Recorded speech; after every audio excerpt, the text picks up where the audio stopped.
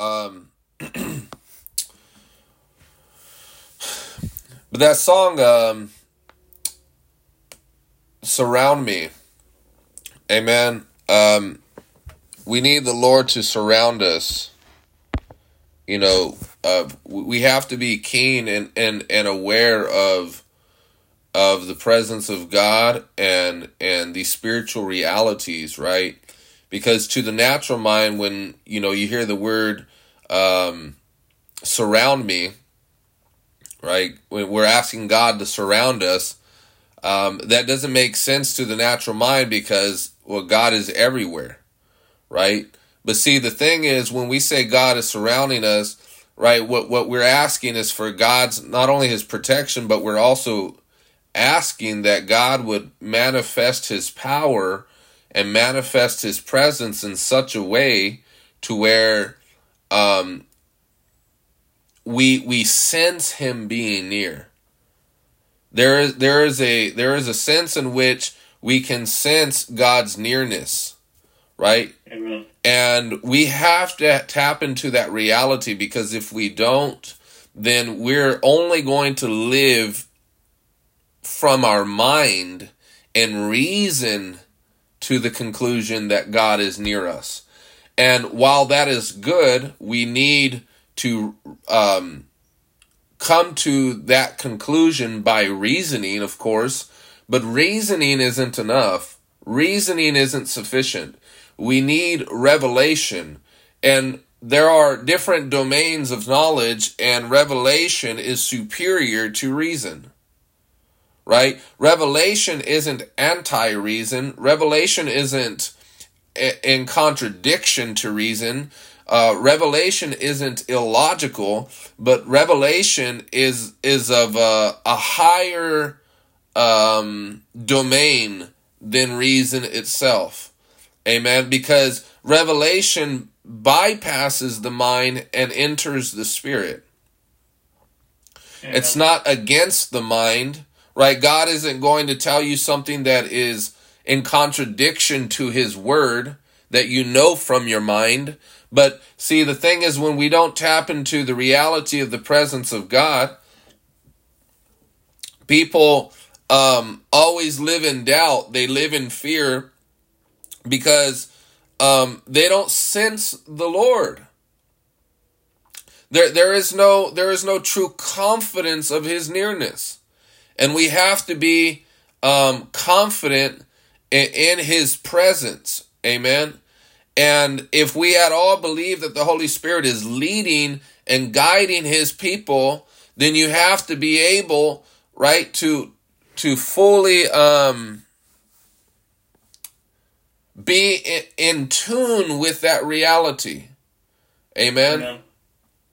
You have to be in alignment to the Lord. You have to be in alignment to him. You know, there are certain things that you can't speak to unless you experience it. And so if you do not experience it, you will be as an onlooker. You'll look in and think, oh, that looks ridiculous. That looks crazy. Those people are wacko, right? And so it's similar to Paul. He had all his reasons why he didn't accept Jesus until he got hit, knocked off the horse on the road to Damascus, and then the Lord appeared to him, and then he became a believer. Right? Why did someone come to him, as necessary as that is, and say, hey, you got to believe on the Lord Jesus? The Bible says. No, he didn't. He already believed the Bible. He believed Torah. Right? He believed the Hebrew scriptures. What he needed was an encounter with God. And when people lack those encounters with God, they become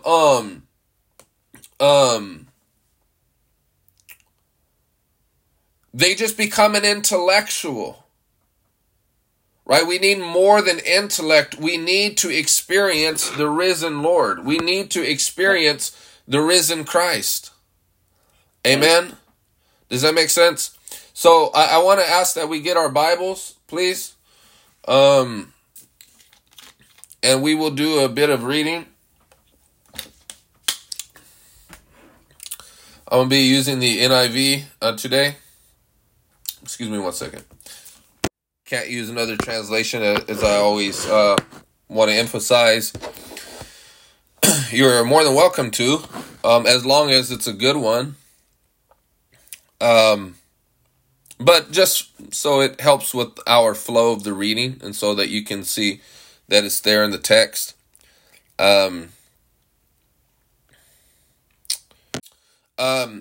But nevertheless, let us turn to Matthew chapter 13. Amen. Matthew chapter 13. And as you guys turn there, I want to ask that we come in agreement. We come in concert and unity, and ask for the Lord's blessing in this meeting, and that God would speak to us, that God would give us revelation, that God would give us insight. Amen. That God would give us direction. Amen. Amen. Hallelujah. Father, we just come boldly before the throne of grace to obtain mercy and find grace to help in time of need. Father, I just call on heaven, and God, I ask for your Holy Spirit to make his abode amongst us, to make his dwelling amongst us, O Lord. Father, I pray that you would speak to every situation, that you would speak to every individual, that you would speak to every heart. God, that every wicked demon, every lying spirit would be bound and would be subjected to your lordship. God, I rebuke every foul spirit that would seek to hinder this meeting, that would seek to hinder this holy, sacred assembly. Father, I pray right now that the powers of the new age, not in some witchcraft sense, but in the messianic age, the age that Christ has brought, that the power of the Holy Spirit, the power of that age would come in, would infiltrate, and would demolish all the works of the devil, would demolish all of his schemes, would demolish every single one of his traps, that would break every yoke, that would break every bondage in the name of Jesus Christ. Hallelujah, that all depression, all anxiety, all fear, all anger and resentment, and everything that is contrary to joy and peace and the Holy Ghost would be expelled and demolished in the name of Jesus Christ of Nazareth. Hallelujah, Lord, I thank you that you have authorized me and called me as a holy ambassador to bring the kingdom of God. Hallelujah. So, Lord, I just pray right now that the manifestation of your kingdom would be actualized in this meeting. Father, I pray that no one would be hidden from your sight, to whom we must give an account, that this two-edged sword would go forth and divide, that this two-edged sword would go forth and destroy every stronghold and bring low every high thought that exalts itself against the knowledge of God. I pray for prophetic insight, and that every soul under the sound of my voice would understand that you, O Lord, are alive, that you are risen, and Father, that you in fact speak. So have your way, O God. May it please you, Father, to have your way in the midst of your holy people. In the name of Jesus Christ of Nazareth. And the people of God say amen. Amen. Amen. Amen. Hallelujah. We need to constantly be a praying people. Amen.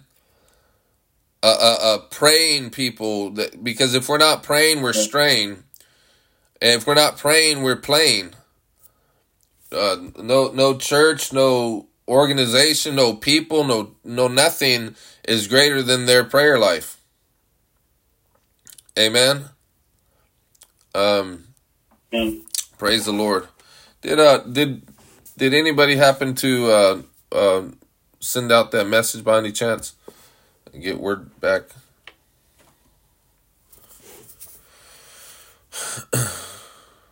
Okay. Well. Well, let's. I seen someone happen put I didn't know. Okay. Thank you for letting me know, Ninas. I seen someone. I don't know if it was Ninas or it was Elila put Dutch subtitles. That's really cool. I'd never seen that before. I guess you can put like your native language as subtitles as I'm preaching. That's so cool. Oh man, technology's so amazing, man. So like if you're Japanese or something or Chinese, you can, I guess, put your language. I don't know if someone intended on doing that, but that's what they did. But let's I don't know. I don't know how to do that. Oh, I think you put on captions or something.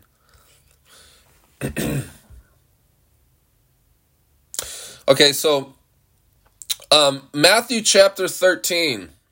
Amen. Let's begin at verse 1. It says, "The same day Jesus went out of the house and sat by the lake. Such large crowds gathered around him that he got into a boat and sat in it, while all the people stood on the shore." You know, what I think about this, what I think is amazing about this, is that they're not complaining about the location. They're not complaining, I don't like this scenery. I want to go to the mega church down the street. They got a barista there. I can't endure this environment, right? They're following Jesus because they want the word of God, and they're not concerned about don't get me wrong. We want to hear the word of God in the best environment, of course, but when push comes to shove and that's not available, are you still willing to search for the word of God, even if it inconveniences you by the scenery that is not appealing to you? Amen. Amen.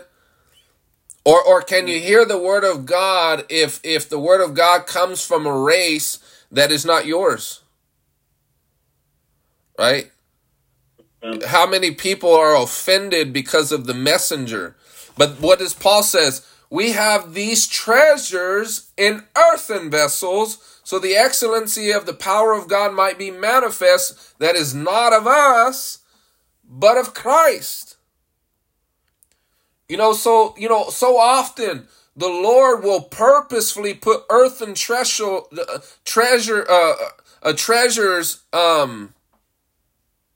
Okay, awesome. I'm glad that you can hear this. He puts treasures in an earthen vessel that don't look like you, don't sound like you, right? Just to test your heart. He offends your mind to test your heart. That's why, they if they didn't accept Jesus because they were of his own hometown, how much more do you think it is likely that you might be offended by someone that's in your own hometown? I know this guy, he ain't really a pastor. He ain't, I remember when they weren't even good at singing, and now all of a sudden they want to sing for the Lord. Well, you can be the best singer in the city, and someone has some negative to say about what you're doing for God because they remember where you were, and they, in their mind, they want to keep you there, and they don't want to allow you the opportunity to graduate from that. Amen. You know how many people, that's why when I seen this thing on Instagram recently, an Instagram reel, and there was this lady, she was, it says something about like, something, when you post something, or, I don't know if she said if you put something in your bio or put a story, you basically testifying of all the good things that are happening in your life. And so this lady's like, I just got married. and he's a wonderful husband. And then the individual to whom she's speaking says, "Oh, congrats." That's how you know they're not really happy. They don't even say congratulations. They just, congrats, They don't even put, confetti and all this other stuff. They just, congrats. Thank you, sister, or thank you, brother. They just, thanks. No exclamation mark even. No period. They don't even finish the sentence. Right? And proper grammar and everything.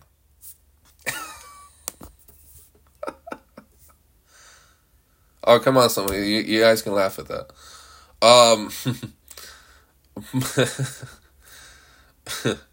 But, right, they just said congrats.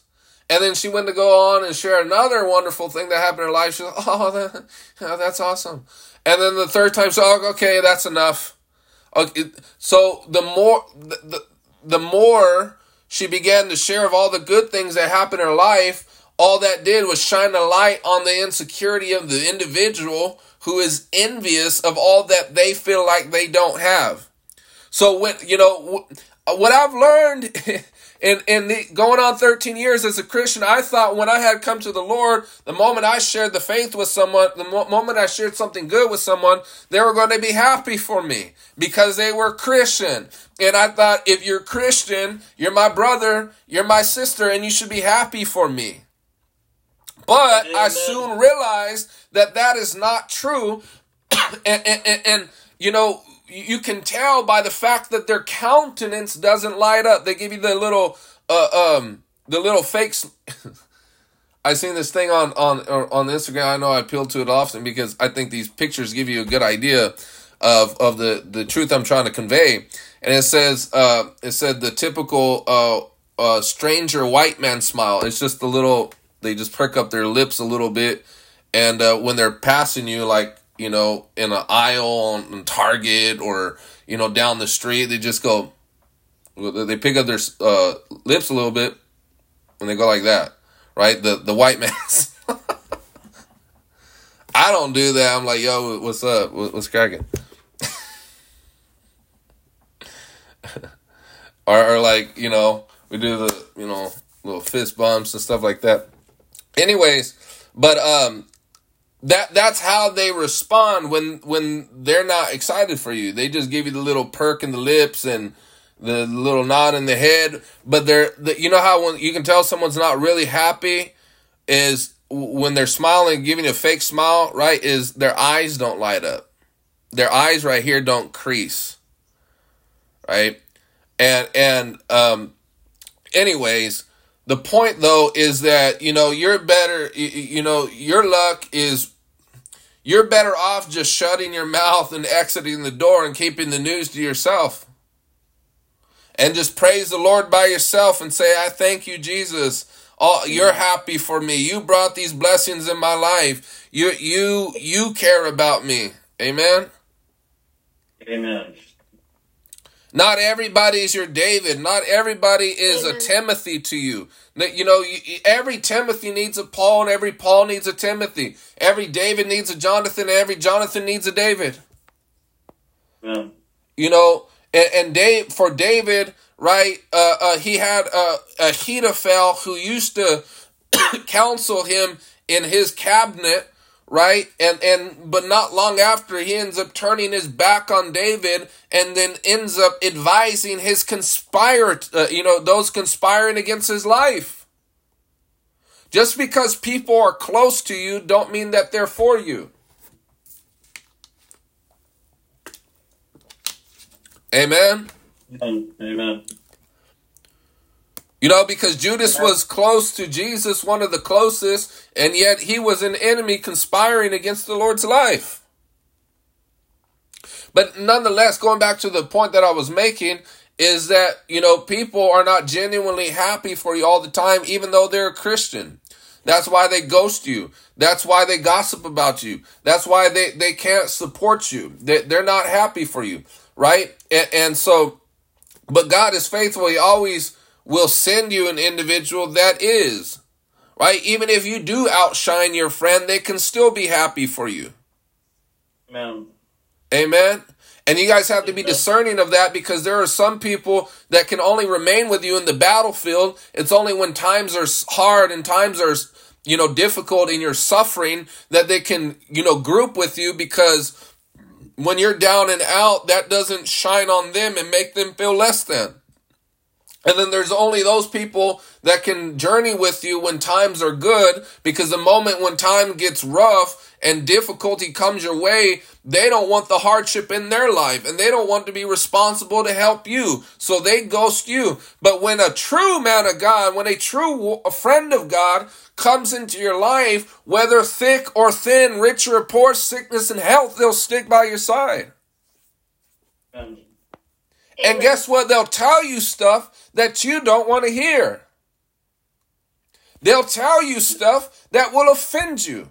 They will tell you stuff that is difficult to hear, right? Not because they want to be a nuisance to you, not because they want to be a pest to you, but because they don't want you to be sabotaged by your ignorance and your foolishness.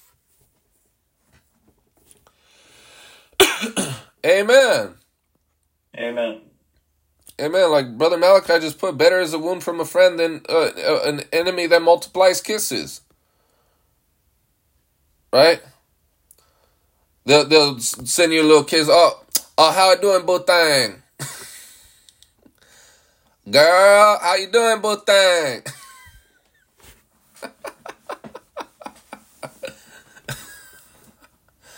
You already know what it is. They don't care, right? They just play the part, and they sound real good too. Like they're really for you. Right? Blowing you kisses and all this other stuff. But really, they're an enemy and they're a snake. I was just telling my wife last night, I'm absolutely thankful for my father in the faith. Because last night he got a word from the Lord as he was praying for me and my family. And it, every time he shares something, it's on point. And I remember when I first got connected with him, there was a lot of things that he taught me that was hard, that deconstructed my thinking, that challenged me on issues, that rubbed me wrong. But I knew by the Spirit of God that he placed that anointed man in my life to lead me, right, and to increase my stature and to cover me in the Lord, so that I would not have grown to be where I now am. And I would not have let go of all that rubbish and some traditions that were taught me had it not been for him. But the people that preceded him, right, they sounded good. They spoke good. They always said what you wanted to hear. They gave you the little nice handshake and the nice smile, but they never deposited any weight to you by the Spirit. See, I'd rather have one individual by my side that prays in the Spirit, has rank in the Spirit, stature in the Spirit, can see in the Spirit, and speaks to me by the Spirit, than 1,000 other kind people that are cordial that want to play church. Amen. Amen. Amen. Amen. Because Amen. if for whatever reason I don't pick it up, he picks it up for me and my family. And it's amazing. And I'm thankful for that, because I know that he's discharging priestly duties and takes priesthood seriously. I want people that are interested in accolades or making their name great or fame or, type amen in the chat if you believe. Right? All I am is just a number to them. They have no interest or business fathering anybody, right? They're looking for could this be the Nephilim? Type amen if you agree. Always baiting you. Could this be the rapture?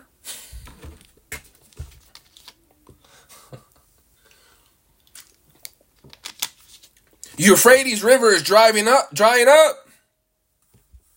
Yeah, so many times before in the past, nothing new. If you just looked into history, you'd know this, but you think it's a fulfillment of biblical prophecy, and it sounds appealing, so you're going to bait me by it, because I don't know my Bible. Are these Nephilims in the Florida Mall? Come on, it's just garbage, man. Amen. 10-foot Nephilim. Oh my gosh, come on, man. It's stupid.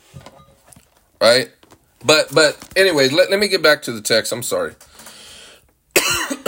But verse 3 says, then he told them many things in a parable, saying, a farmer went out to sow his seed. As he was scattering the seed, he's scattering, okay? Let me just say this parenthetically. Be careful of, you ever hear the term broadcast? Well, what's a broadcast? They're casting seed broadly. That's what these sowers would do. They would broadcast. They get their seed and throw it.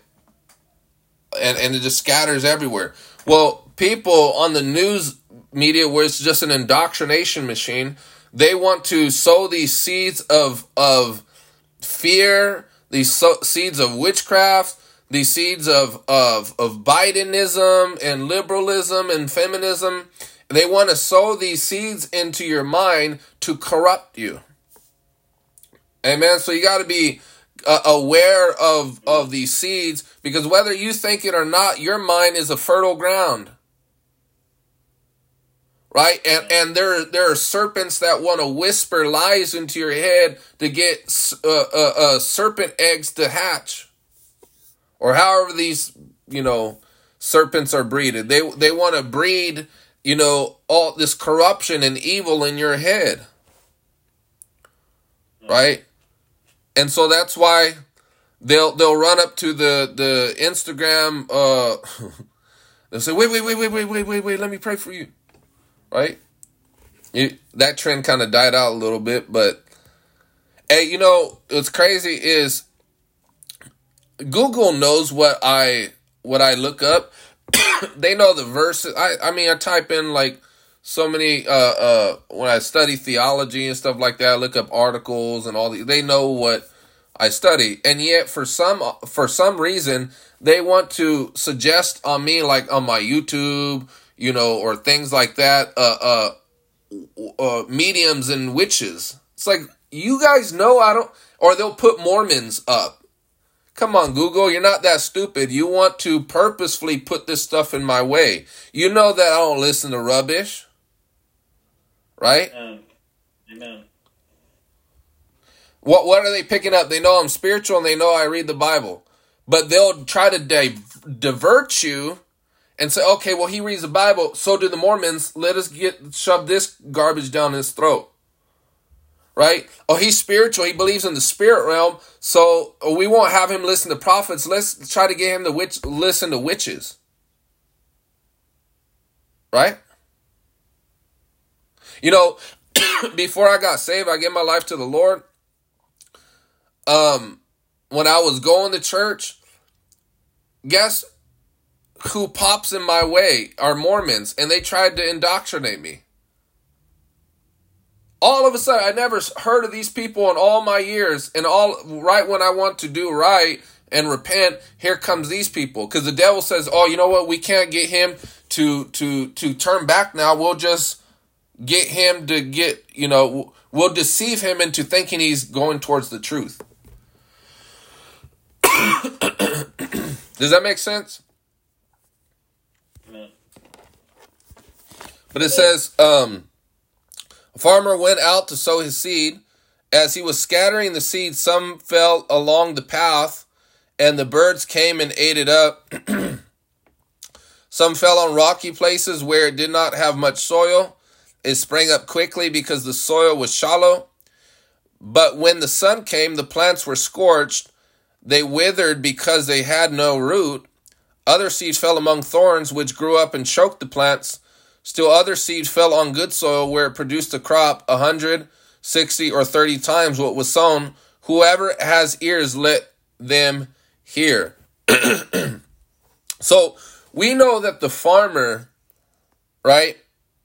Well, let's read a little bit more.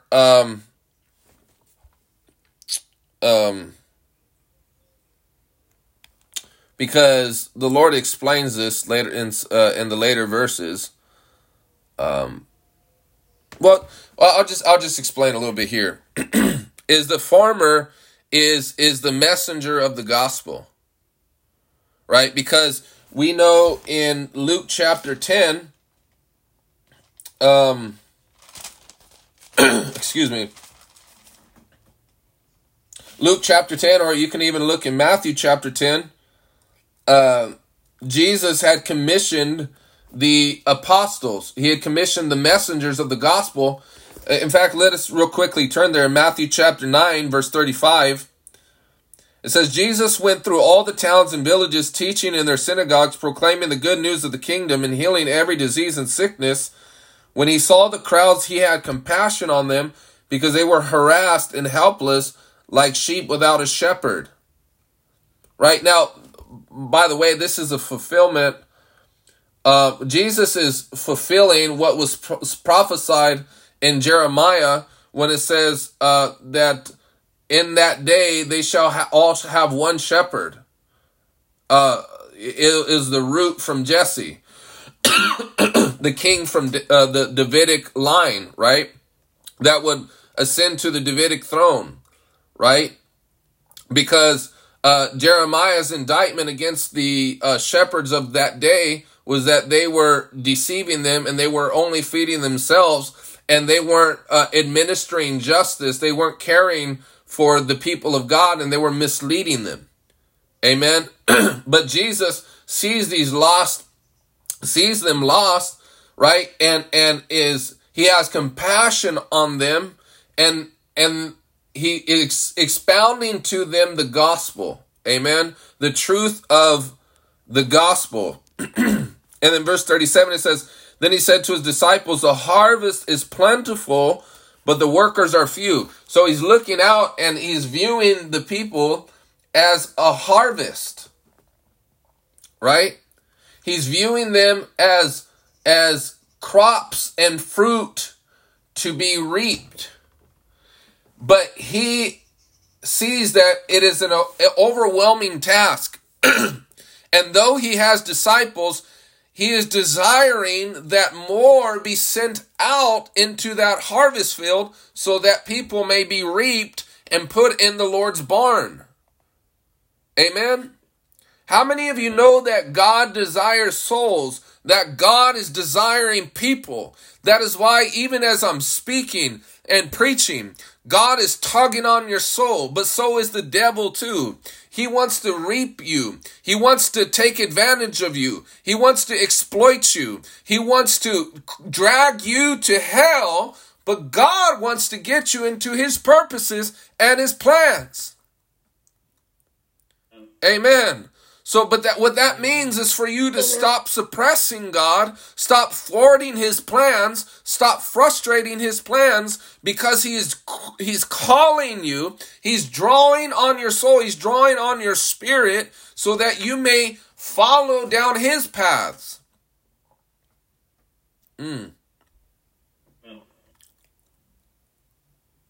Someone is tired of doing it their way in this group. You're tired of doing it your way. You've always done it your way. And your way don't work. And the Spirit of God wants you to start doing it the Lord's way.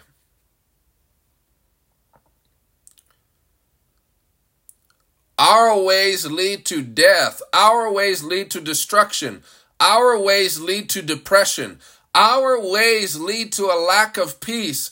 But the Holy Ghost is pricking your conscience and saying that it is time for you to stop doing it your way, but for you to surrender everything to the Lord and start saying, God, here I am, use me. Whatever you want in my life, I will do it. It's that old school song. If you can use anything, Lord, you can use me. If you can use anything, Lord, you can use me. Take my hands, Lord, and my feet. Touch my heart, Lord, speak through me. If you can use anything, Lord, you can use me. Amen. Touch my heart, Lord, and my feet. Take my heart, Lord, and my feet, right? Speak through me. But here's the thing, we don't got an option. If we're going to be used by the Lord, we're going to be used by him. But if you don't, guess who you'll be used by? You'll be used by the devil.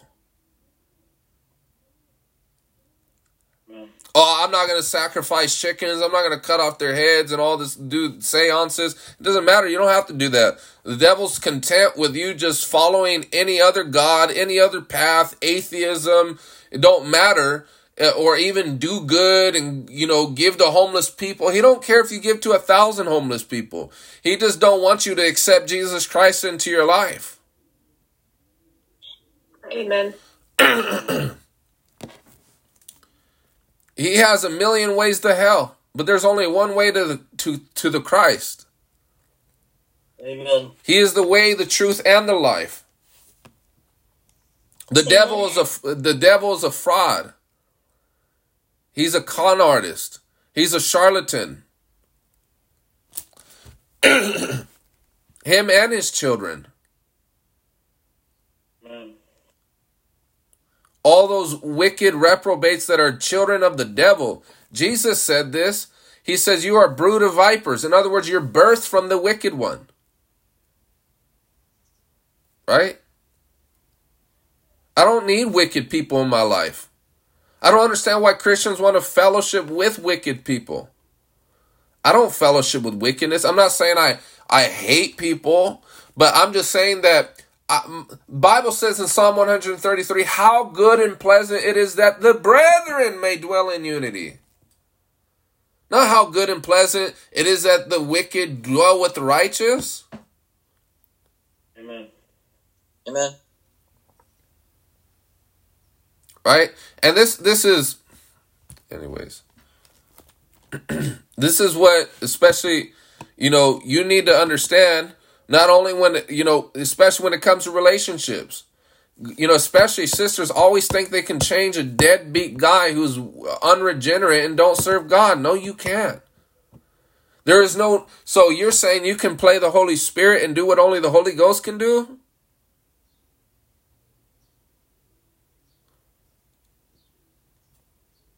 Right? Amen.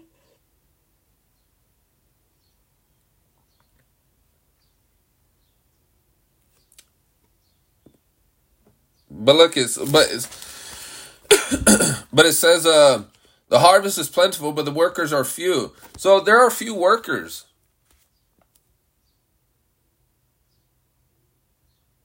Why? Because people think, especially young preachers, they think, those that are aspiring to preach, they think, oh, I want to preach behind the pulpit, or I want to do this. And that's good to have zeal. I'm not saying that people shouldn't. But the more you enter into what God actually wants you to do in terms of ministry, the more you see it is a difficult work. Paul didn't consider it easy. He told Timothy also it's not easy. He says there's a necessity for endurance. Right? He said preach the word in season, out of season. Reprove, rebuke, correct. For the time is coming that men will not endure sound doctrine. So you know what that means? You have to endure sound doctrine. It's not all peaches and cream and comfort and God's gonna do it. It ain't always that stuff, right? So that means, it's not a little quick injection, a little espresso shot of theology. Just, chug it real quick and go on the road.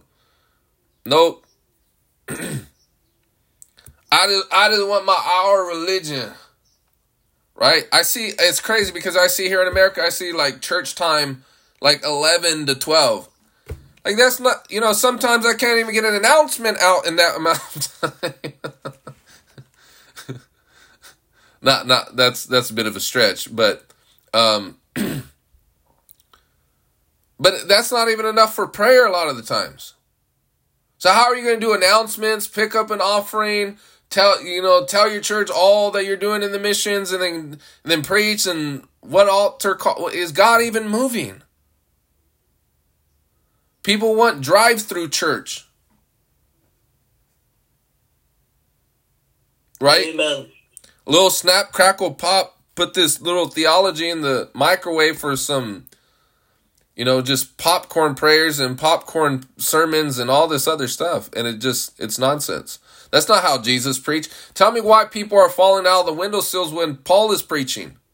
It says, he fell asleep because he preached so long. The guy that was listening, Paul was preaching so long in the book of Acts, he fell out. Right?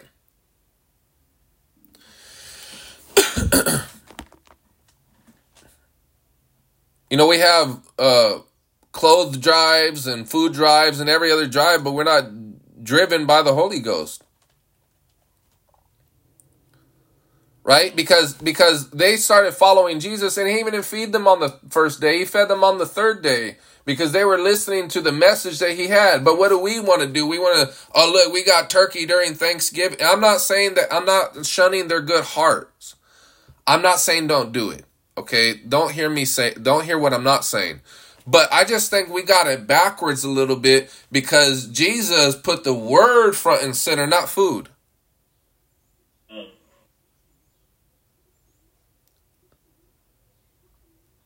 Right? But anyways, he's commissioning out the workers into the field.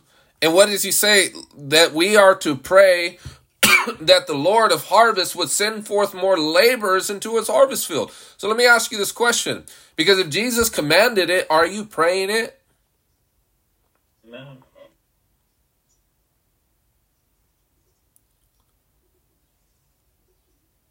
Or are you just praying that the Lord will bless you with more Hobby Lobby coffee mugs that just has this verse on it? I'm not saying don't go to Hobby Lobby. I mean, it's cool. It's better that place than the smoke shop. It's better that place than the liquor store, right? But if you aren't ever making a contribution to the kingdom, then I don't care how many verses you have on how many coffee mugs. Amen. Right? Come on, so don't get depressed now.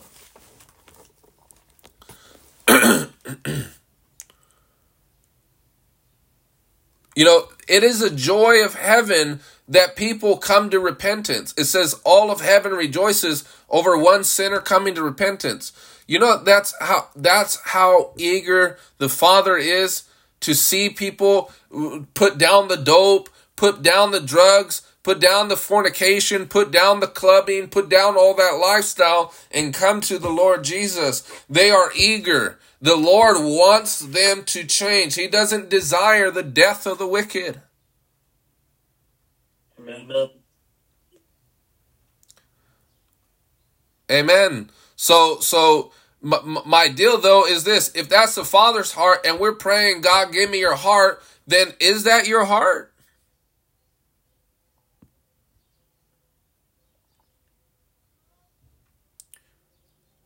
Right?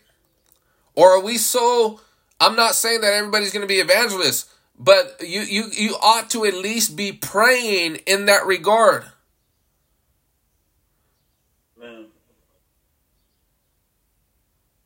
Praying that more people would come to the faith. Praying that more people would come to repentance. Praying, right, for the missionaries out on the field. Praying that God raise up more people that are able to be conduits of God, that are not going to frustrate his plans, but are going to reach this generation. I was just talking to my wife last night. Some years back we had, gone to this church, and I of course want to be respectful for all the labor they've done and work they've done. But my criticism, though, was that the church was predominantly those in their 80s and 70s. Now, I'm not saying that there shouldn't be elderly people, there most certainly should be. But if that is all that you have, there's a problem. There is a big problem. Because either you have this us four and no more mentality, or you're completely inadequate, incompetent, and unskilled to know how to reach this generation effectively and pass the baton. I'm not looking for churchgoers. I don't care about what they're doing across the street or down the street, right? And have this us four no more mentality, and they're having a great time in the Lord and swinging across the chandeliers and praising these old 1950 hymns, right? I want to reach people that are going to be for the next generation. And I'm not saying that I'm not open to ministering to other age groups, because if anybody's hungry for the gospel, I'm all in. But the problem, though, is that we keep dwelling on bygone eras in the glory days, when A.A. Allen was out preaching, and we erected the tent. Well, God is doing new things. And if you're stuck in those bygone eras trying to mimic and duplicate that in a generation that is unique, then you're going to miss God. And it is selfish and self-absorbed. You know, I'm not saying don't listen to older music. That's not what I'm saying. Have a place for that, no doubt. But, you know, what I listen, you know, they always talk about music back in our day, right? As in back in your day, there wasn't diluted music either. Not all the music and the messages today are corrupt or diluted or watered down. A lot of it is, don't get me wrong, but there are still gems amongst rubbish. But here's the tricky part. People never point this out, is that what is now old music was to them contemporary and vibing music. So the fact that you're saying everybody should accommodate you is selfish. It's like me saying I got music today or sermons today or preachers today that are in the now, but 50 years from now, I'm still going to impose that on that generation. Does that make it? But okay, you get what's happening here is it's old to the new, but it's they're still hearing it from their young ears. Well, they're older, of course, but they're still connecting it to the time when they had young ears, and it was the popping music, right? Was it a sacrifice for you to do that at that time? No. Because that was in the now. Okay, I want to see you be able to shed off some stuff and be able to reach a generation that don't speak like you, talk like you, look like you. Amen, somebody. People get offended at this, but go ahead, stay offended. And people aren't going to follow you. You know, what I've learned working at a school especially, you know, it was a shock to me, you know, and I'm surprised that this younger generation don't know some of the biggest names back then. I was like, hey, do you know this person? Do you know that person? They'll say no, right? But here's the thing, is they're in their own little world, right? They don't care about your world, and they shouldn't. They're younger. Is that understood?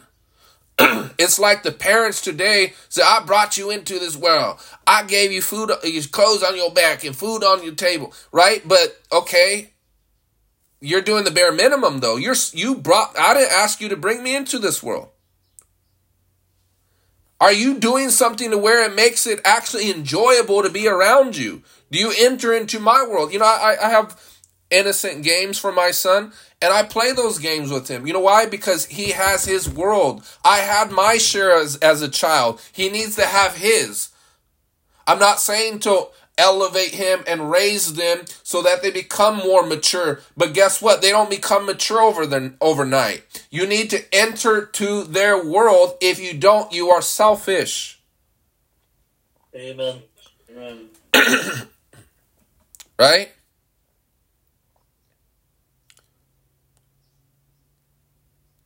Yes, pull them up. Yes, introduce them to new ideas. Yes, right? Help them to develop to become mature. But guess what? This is what frustrates me, because if we don't, the devil will. You know who's speaking their language? The devil. Who's discipling them? The devil. Right?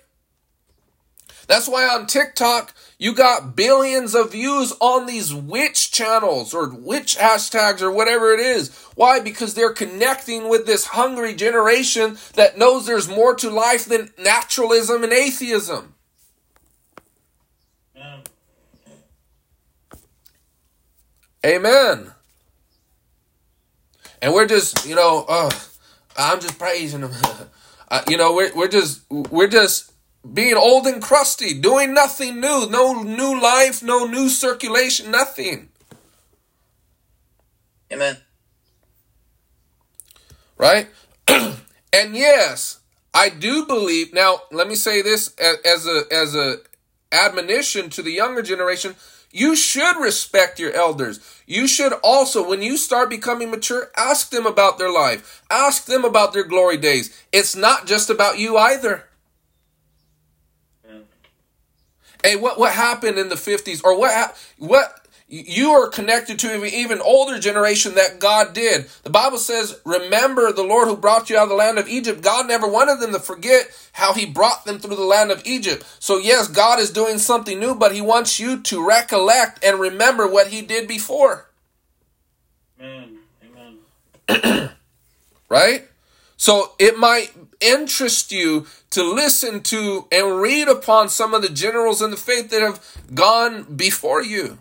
And don't despise their labor and their name, because the name of the just is blessed, but the name of the wicked shall rot. I'd rather listen to the name of a just man who came in the early 1900s or 1980s or 50s or whatever era, right, than the name of the wicked who is in popularity today. Amen. Amen. Right? They shall all fade. Though you see the wicked, they shall soon be no more, as it says in Psalm 37. Yeah.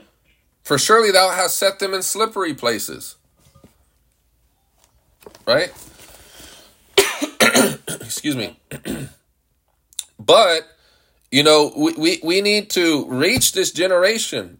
We need to pray.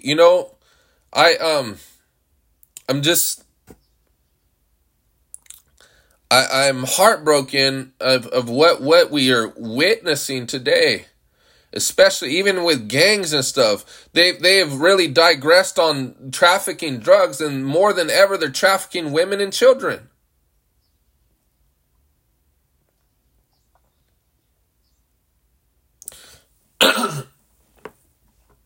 Drugs as bad as it is, but once you start, how wicked do you have to be to do that to a child?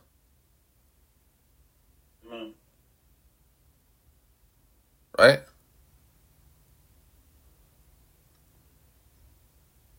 I at work, I just love it because I feel like I'm a father to so many little kids. And they come up to me running and wanting hugs, and they just love being around me. It's such a joy. You know why? Because I know there's wicked people out there. And I want to do a good job of a shepherd and be perhaps the father they never had. Amen. Amen. Right?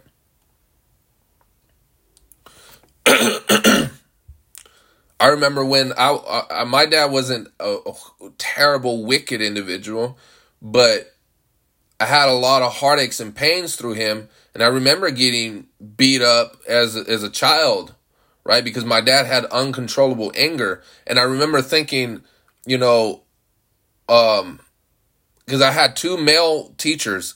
I don't know why. It was always the male teachers that were the best. The women were cranky, naggy, and mean. I'm not saying there's no good ones out there, but that's just my experience. The males were more kicked back and like, hey, you know, chill out, don't do that. Right? But I almost viewed them like a father. And I remember thinking in my head, like, I wish my dad was like that. Right? I wish he was like that. And I seen like a father figure in them. Right? I never told them that, but you know, my point though is that children are hurting, man. Right? Amen. There are children that are hurting, and they need shepherds. They need real good fathers and mothers too, right? And but nonetheless, it says, "Ask the Lord of the harvest, therefore, to send out workers into his harvest field."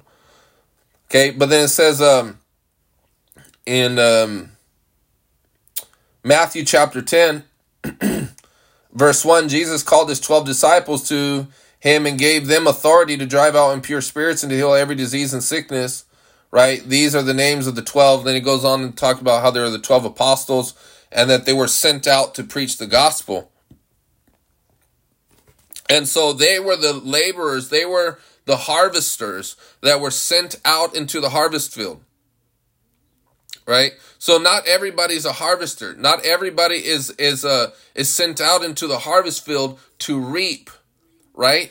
Does that make sense? Are we all following? Amen. Amen.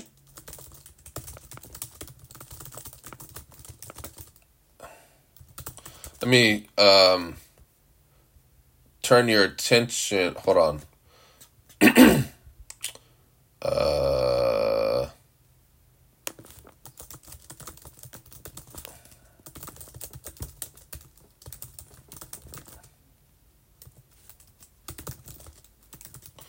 Let me try to find this verse real quick. Romans chapter 15. Excuse me. Romans chapter 15. We'll return back to Matthew, but I just want to show you something. Romans chapter 15, verse 16.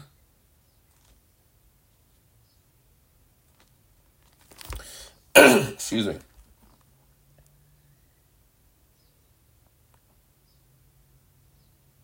Well, let's actually begin at verse 15.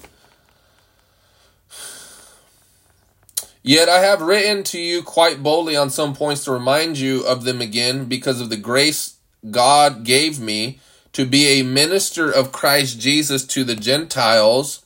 He gave me the priestly duty of proclaiming the gospel so that the Gentiles might become an offering acceptable to God, sanctified by the Holy Spirit. So Paul is likening himself unto a priest and sees his dispensing of the grace of God to the Gentiles that they may be reconciled to God as a sacrificial offering unto the Lord. Okay, and so what we see in Matthew chapter 10 with regards to the harvesters, what are they going to, okay, what is it intended for? It's intended to offer up the first fruits. The harvest are people that are coming to Christ as fruit unto God. Let me show you in James chapter 1 to substantiate that point. Go to James chapter 1, and we see here that the apostle James thinks of those to whom he's ministering as first fruits. Give me 1 second here. Are we following here?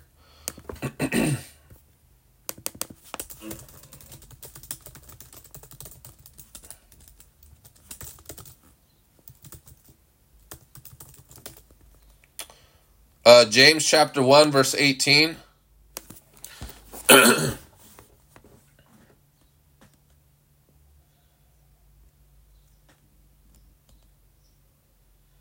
He chose to give us birth through the word of truth, that we might be a kind of first fruits of all he created. Okay, and then also it talks about this in the book of Revelation too. Those that had believed the gospel had become unto the Lord as first fruits.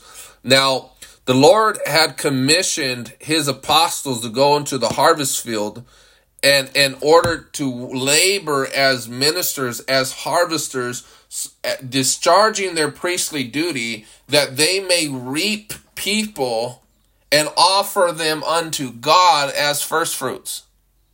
Does that make sense? And so not all were committed this ministry.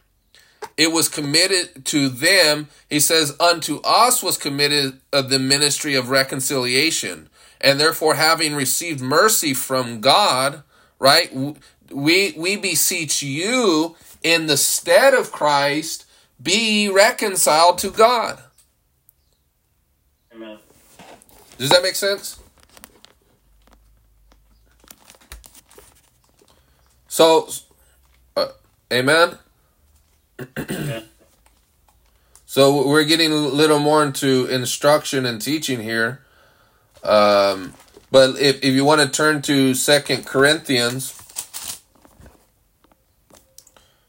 chapter 3, verse 7. You know, I was talking to my wife last night. I was telling her, I remember when I first got saved, the primary aim and goal I had was to preach with passion and zeal. I never want to not preach with zeal and passion, but I've learned that zeal and passion enough is not sufficient to change people.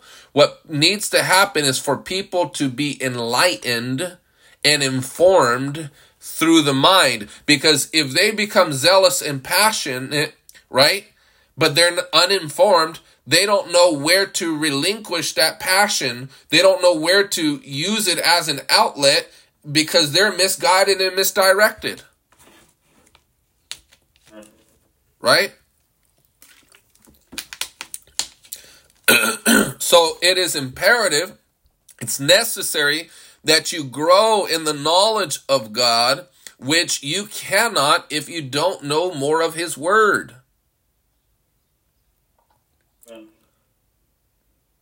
So one of the things that I am insisting here is that we're not those shallow-minded Christians that say, I don't do theology.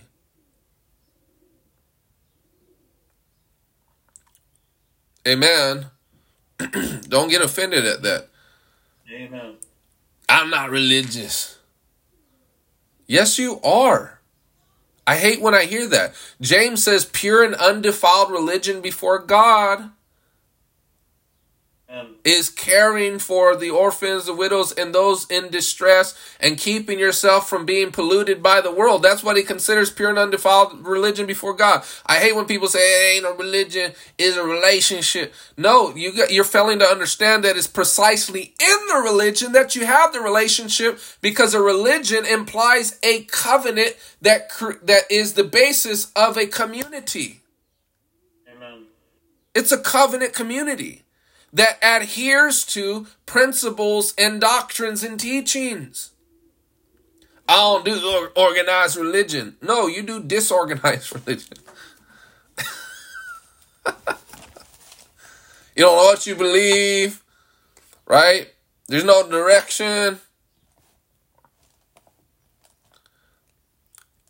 Come on, somebody. I know that people say this stuff all the time. They're popular slogans, but they're not biblical. Now, I understand using the term being religious in the sense of people trying to obey the Bible in their own strength and apart from the Holy Ghost, right? And they're only religious by tradition. If you mean it in that sense, okay. But the point, though, is that the Bible uses the term religion, and so we ought not to discard the terminology that the Bible itself uses. Amen. Right? Amen. People always say, where you see that in the Bible? Okay, well, I see this word in the Bible. Why aren't you using it? I don't believe that. It's not a matter what you believe. But what did Jesus teach? What did the apostles teach? Amen, somebody. So, but look at 2 Corinthians chapter 2, verse, 2 Corinthians chapter 3, verse 7.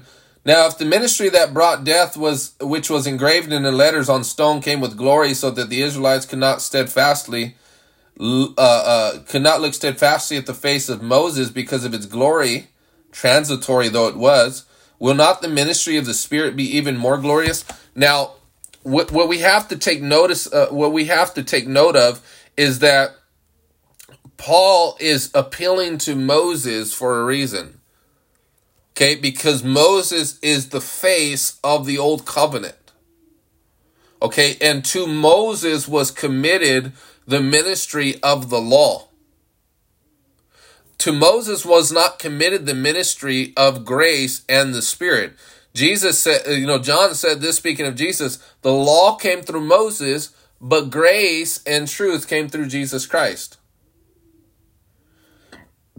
Moses was the mediator of that old covenant. He was the mediator between God and man. He therefore consecrated and appointed Aaron and his sons as to serve as priests before the Lord, right?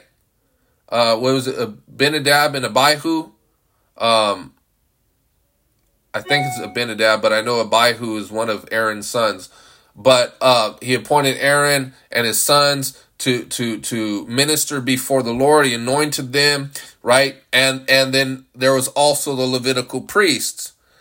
But the point, though, is this, that Jesus is the mediator of a better covenant, and just as Moses appointed Aaron and his sons, Jesus appointed the apostles. Does that make sense? Jesus didn't, go on a mountain and say, "Hey, world, I'm giving all of you guys the covenant." It didn't work that way. I hope you know that. He preached his ethics. He preached righteousness, to be sure. He preached repentance, but the covenant didn't come through all of the Jewish world. It came from Jesus and committed to the apostles as the foundation to the new temple and priesthood that Christ was establishing. Amen. Right? You have to just ask yourself, why 12 out of how many numbers? Why did Jesus purposefully use 12? Was it because he just couldn't find more?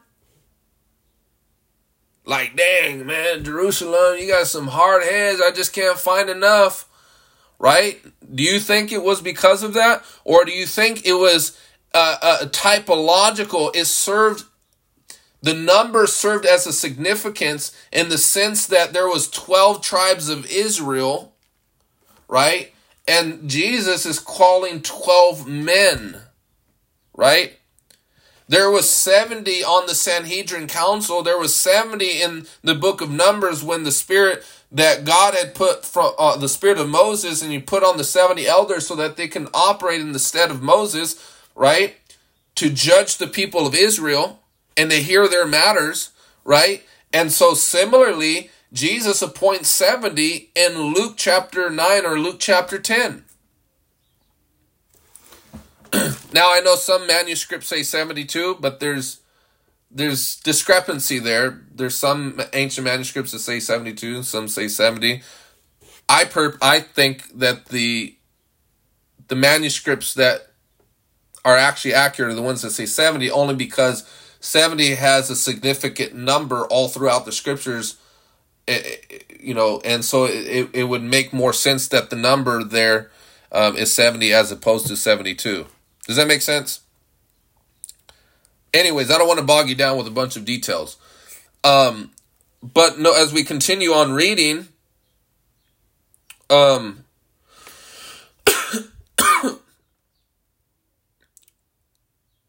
then look at what it says, verse 10. You guys following? For what was glorious has no glory now in comparison with the surpassing glory. And if what was transitory came with glory, how much greater is the glory of that which lasts? And so Paul is saying the glory of the old covenant was currently fading. It was passing away. And this is what he is saying in Hebrews chapter 8, verse 13, that in the bringing, it says, if there's a changing of the order of the law, there is by necessity a changing of the order of priesthood. Read Hebrews chapter 8 later, and you can see how Hebrews is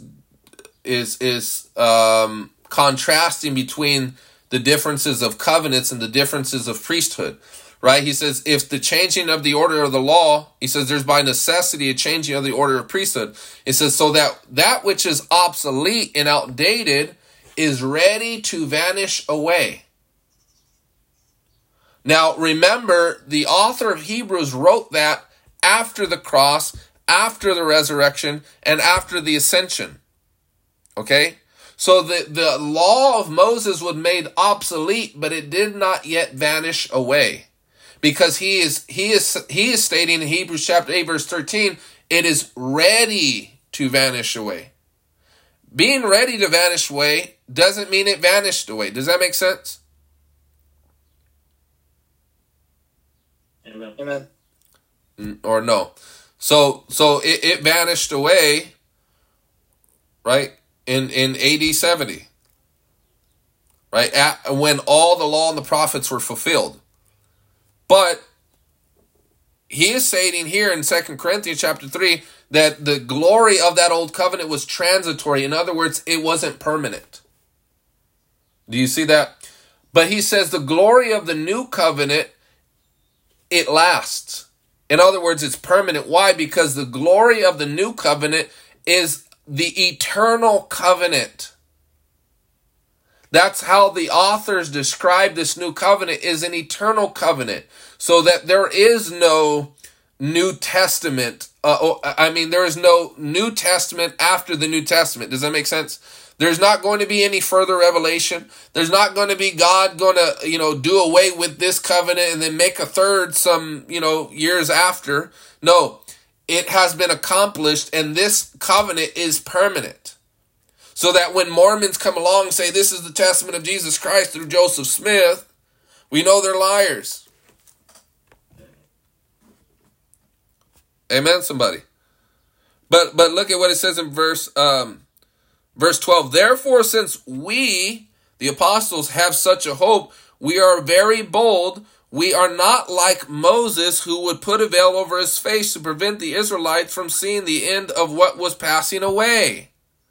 So, Moses, right, he comes with the covenant, the old covenant, that was glorious. And Paul is saying, we're not like him. So why does Paul say we're not like him? Why is Paul drawing a comparison between himself and Moses? It's because of this. Jesus Christ, the new mediator through whom the new covenant had come, had been entrusted to the apostles, so that the apostles labored so that all men may perceive their insight. That's why Jesus said to the 12, unto you were committed the mysteries of the kingdom. Right? And Paul describes that in Ephesians 2. He says, to us were committed the mysteries of the kingdom that were in former times not revealed, but it says, but has now been revealed through his holy apostles and prophets. Right? Now, when we go to chapter 4, verse 1, look at what's going on here. It says, therefore, since through God's mercy we have this ministry, we do not lose heart. Rather, we have renounced secret and shameful ways. We do not use deception, nor do we distort the word of God. On the contrary, by setting forth the truth plainly, we commend ourselves to everyone's conscience in the sight of God. So, once again, following along this motif, following along these types and shadows, right? Moses and the Aaron and his sons, they were committed the law and were committed to instruct from that law. This is why they get the terminology ministers of the law. But Paul says we are ministers of the Spirit. And so just as the priests in the Old Covenant had the word committed to them by Moses, or by God through Moses, now God the Father is committing to the apostles a new covenant through Jesus. Amen. Does that make sense? And so this is why Paul, writing a fellow laborer in Christ Jesus, remember laborers point back to those harvesters in Matthew chapter 10 and Luke chapter 10. He's writing to Timothy, he says, commit what I have said to you to faithful men, overseers, bishops, elders, who will be able to teach others also. So you see this intent by Paul for succession. Does that make sense? There is a select few that are to succeed from those who are ordained so that they may continue to shepherd God's people. Amen. Amen. So the reason why I keep driving this in our minds is because today we have a lot of social influencers saying that everybody got to go out there and evangelize, that everybody got to go out there and cast out demons, that everybody out there got to raise up disciples, that no, you don't. No, what you need to do is do what God called you to do. If that's a fashion designer, be a fashion designer. If that's a cosmetologist, be a cosmetologist. It don't make you less of an individual. It makes you, in fact, great as an individual because you are obeying God. So stop being busy trying to be somebody you're not and called to live out, trying to live out a calling that God has never called you to. Amen. Obedience is better than sacrifice.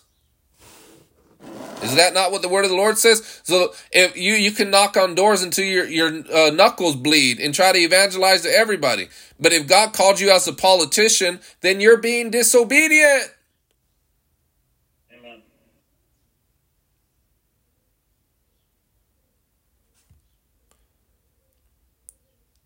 Right? Or we don't believe that. That's not what you were taught, right? You were taught that everybody had to do it, right?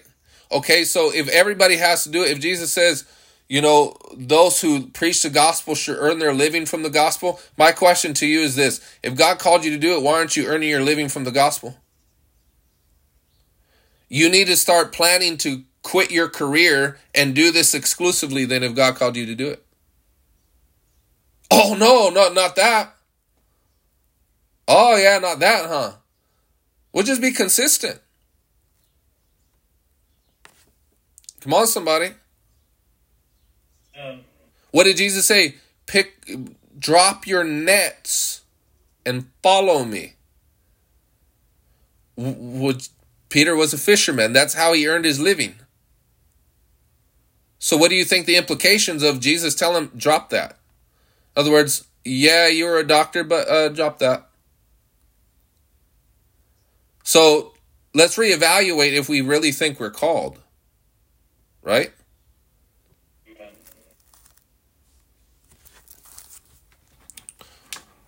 Right? So I need to debunk that because it's going to confuse people out of the will of God. And it's going to place unnecessary pressure on people to do something they do not have grace to do.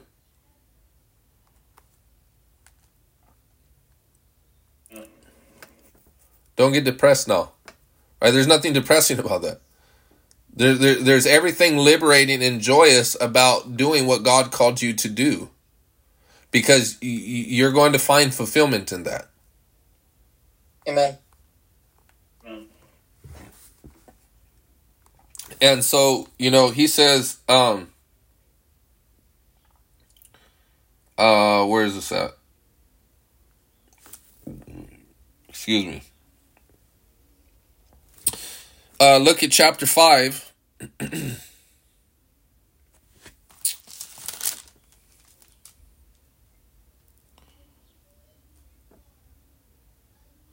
Chapter 5, verse 16. Is 2 Corinthians. So from now on, we regard no one from a worldly point of view.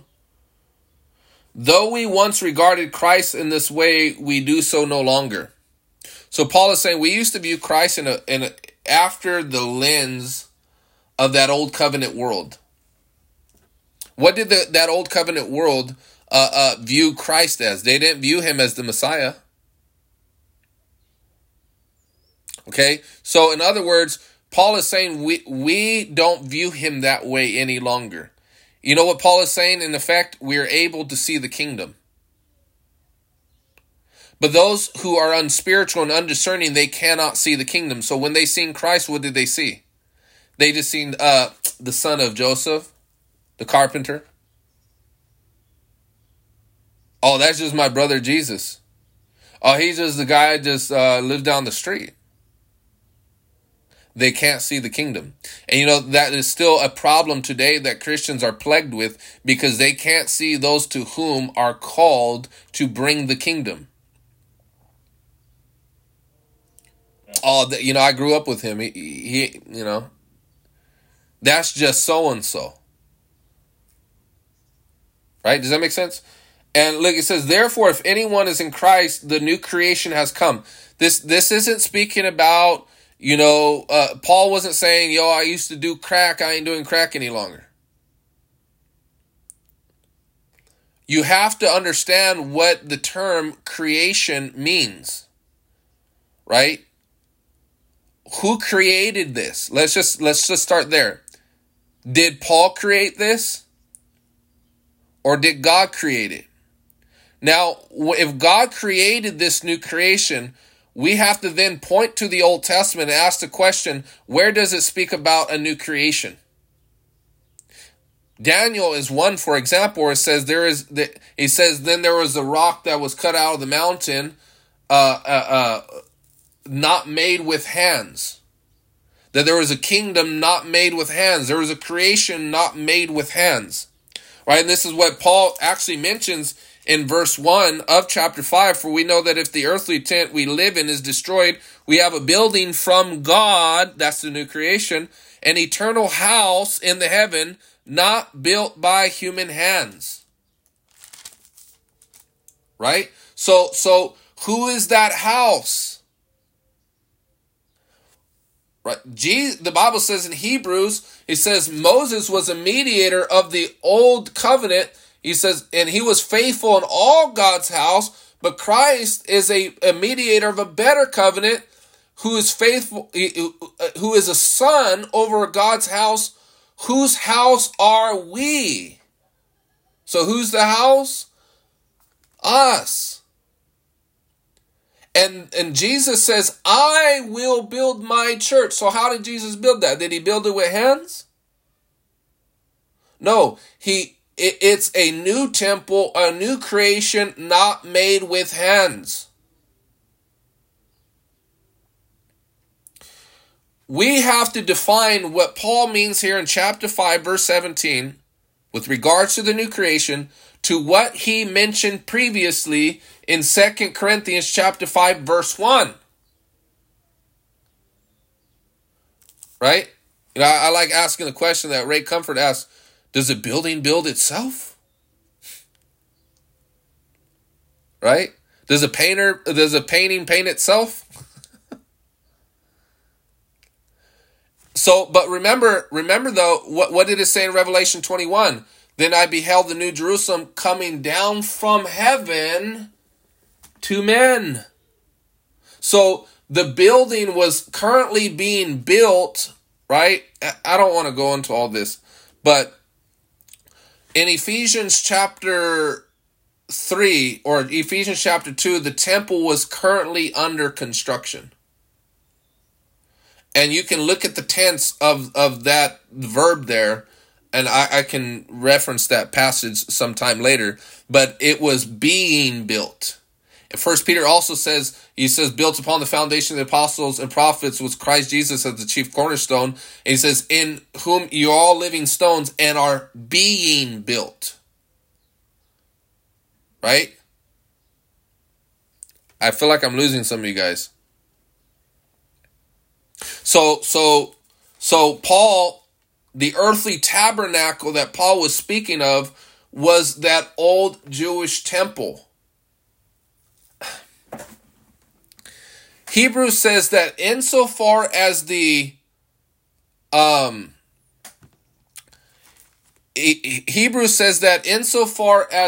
temple is standing, that the way into the holiest of all is not made manifest yet. So I don't really want to settle here. Is anybody else lost at this point? Because I don't want to leave off on a note where everybody's confused.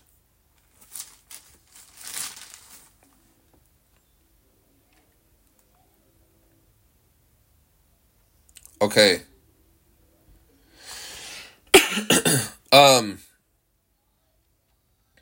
Yeah, so, but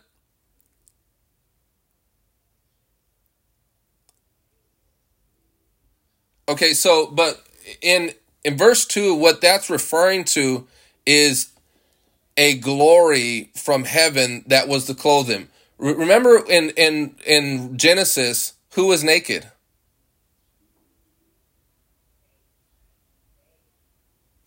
Anybody? Adam. So, but what happened when he sinned? He perceived his nakedness. Right? So Paul is saying, meanwhile we groan, longing to be clothed instead with our heavenly dwelling, because when we are clothed, we will not be found naked. So we can't say, oh, well, Paul, put on some clothes, man. Read this as Westerners. Paul, you got to put on some clothes, man. No big deal. Let me go to, Fashion 21, or let me buy you some pro clubs so you won't have to be naked. Right? No. A Jew understands nakedness with regards to the absence of the glory. Adam in the garden, Forever 21. Adam in the garden, right, when he sinned, and that separation between God and man had entered in humanity, he thereby perceived the nakedness. He perceived that he was unclothed. And since Paul just established for us in chapter 3 and chapter 4 that his view is concerning the glory, then we are not to disconnect nor disassociate the term nakedness from the glory that he is writing about, and which those chapters are only focused on. So, what was the hope of Israel? Paul says, I preach nothing save the hope of Israel. Paul says in Acts chapter 28 that he preached all the law and the prophets. So let's ask ourselves, what is the overarching narrative of all of the scriptures in the law and the prophets? The overarching narrative and the main goal of it all was that man would be restored back to God. So now, where did the restoration, where was it destroyed? It was destroyed and lost in Adam. Nakedness came through Adam. The absence of glory came through Adam. And so Paul is saying, when it comes to the law of Moses and that tabernacle that was instituted, which was temporary and were just shadows pointing to a greater reality in Christ, because all that the law of Moses instituted could not take away sin. Every once a year, that when they had gone through atonement, it was just a reminder of sins. It couldn't forgive sin. Okay, so now if it could not forgive sin, through which man and God are separated, then it is of necessity that through the new covenant, where forgiveness of sins is actualized, that only in that respective covenant can man and God be reconciled. But does that make sense? So look at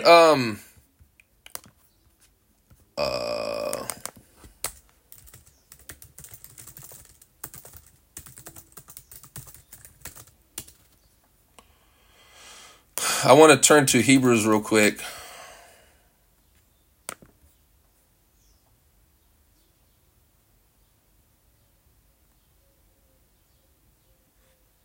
So look at Hebrews chapter 9, verse 8.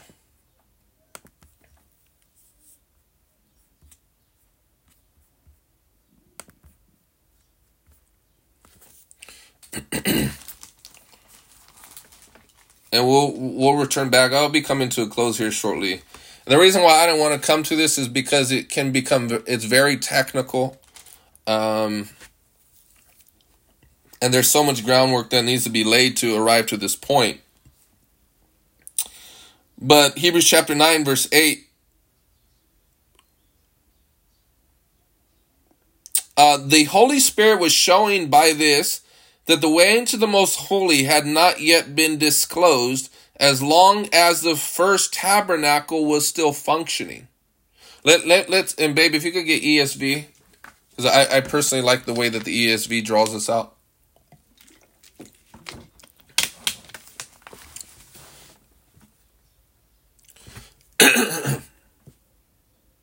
So what term does Paul use? By this, the Holy Spirit indicates that the way into the holy places is not yet opened as long as the first section is still standing. Let me get one more translation. Put the new KJV, just so we can get the best insight into this here verse.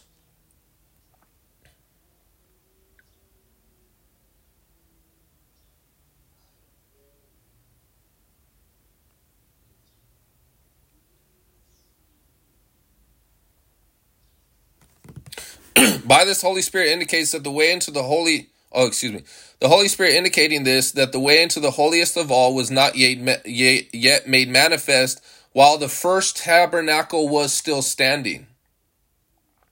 Okay, so here's the deal. In the time that the author of Hebrews is writing this, there is still a tabernacle that is standing. It's the temple of God. Okay, now turn to Hebrews chapter 8, verse 13. And this is the verse that I referenced earlier. By calling this covenant new, he has made the first one obsolete, and what is obsolete and outdated will soon disappear. Now, my question then is, at the time in which he's writing this, did it disappear?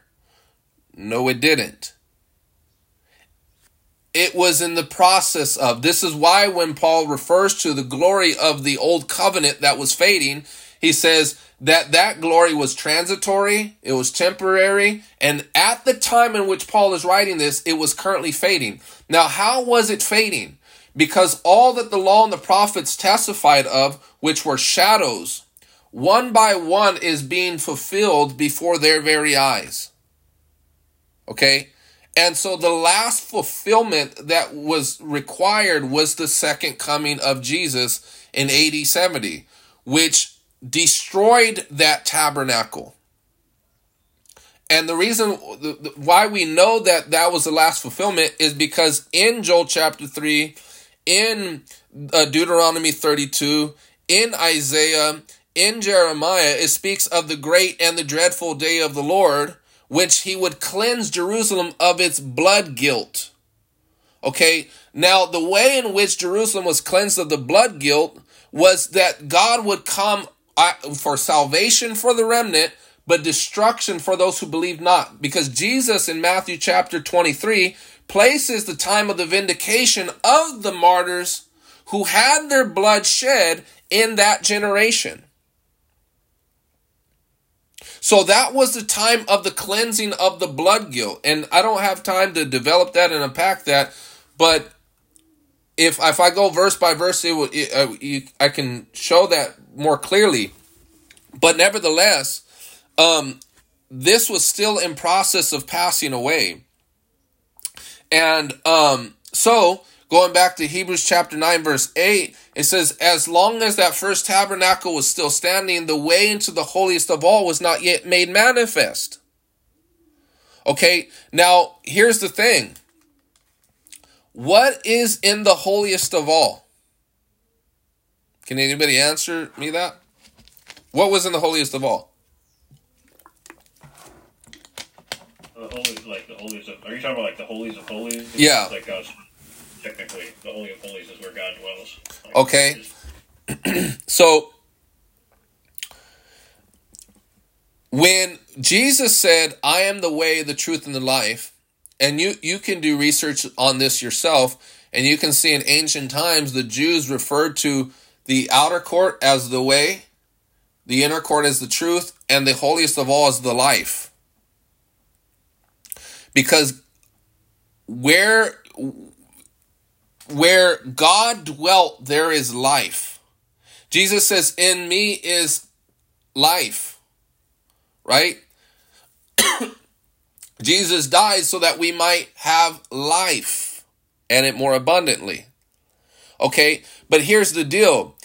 If the sins under the first covenant were not yet forgiven, okay, then life as a result could not be offered to mankind.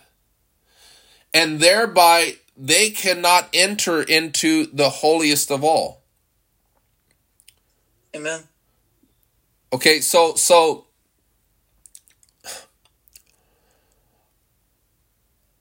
Jesus was the first fruits of the resurrection who had gone into the holiest of all, who preceded all. It says this in Hebrews. Anybody else? I feel like I'm losing some of you guys. Amen.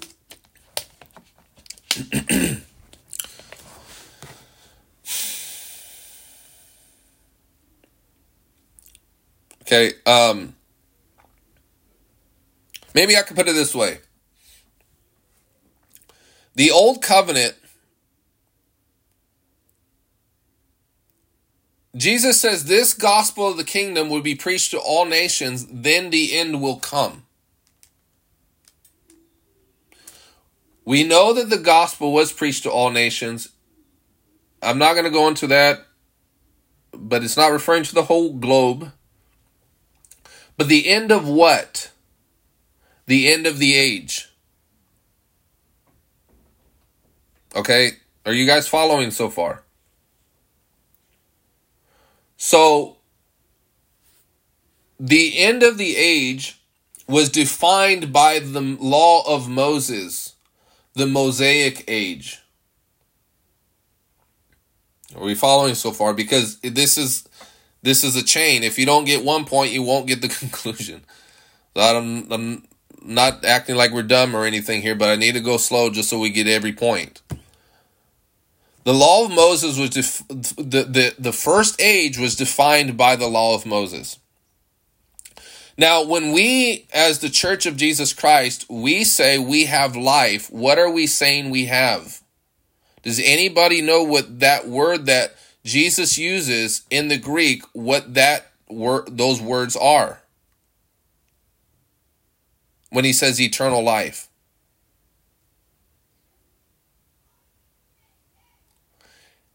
Okay, the word age, when I say the Mosaic age, the word age is the word aeon. When Jesus says that he is offering eternal life, in the Greek is the word aionios zoe. So, in other words, it's the life of the new age. But now here's the thing. If the first age had not yet passed away, then the question is, have you entered into the new age?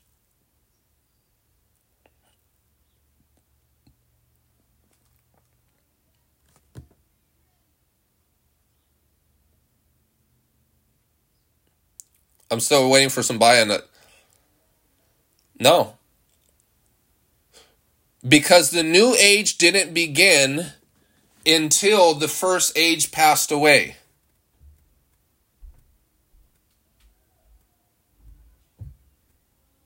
You look confused, Malachi. I don't think you're getting it.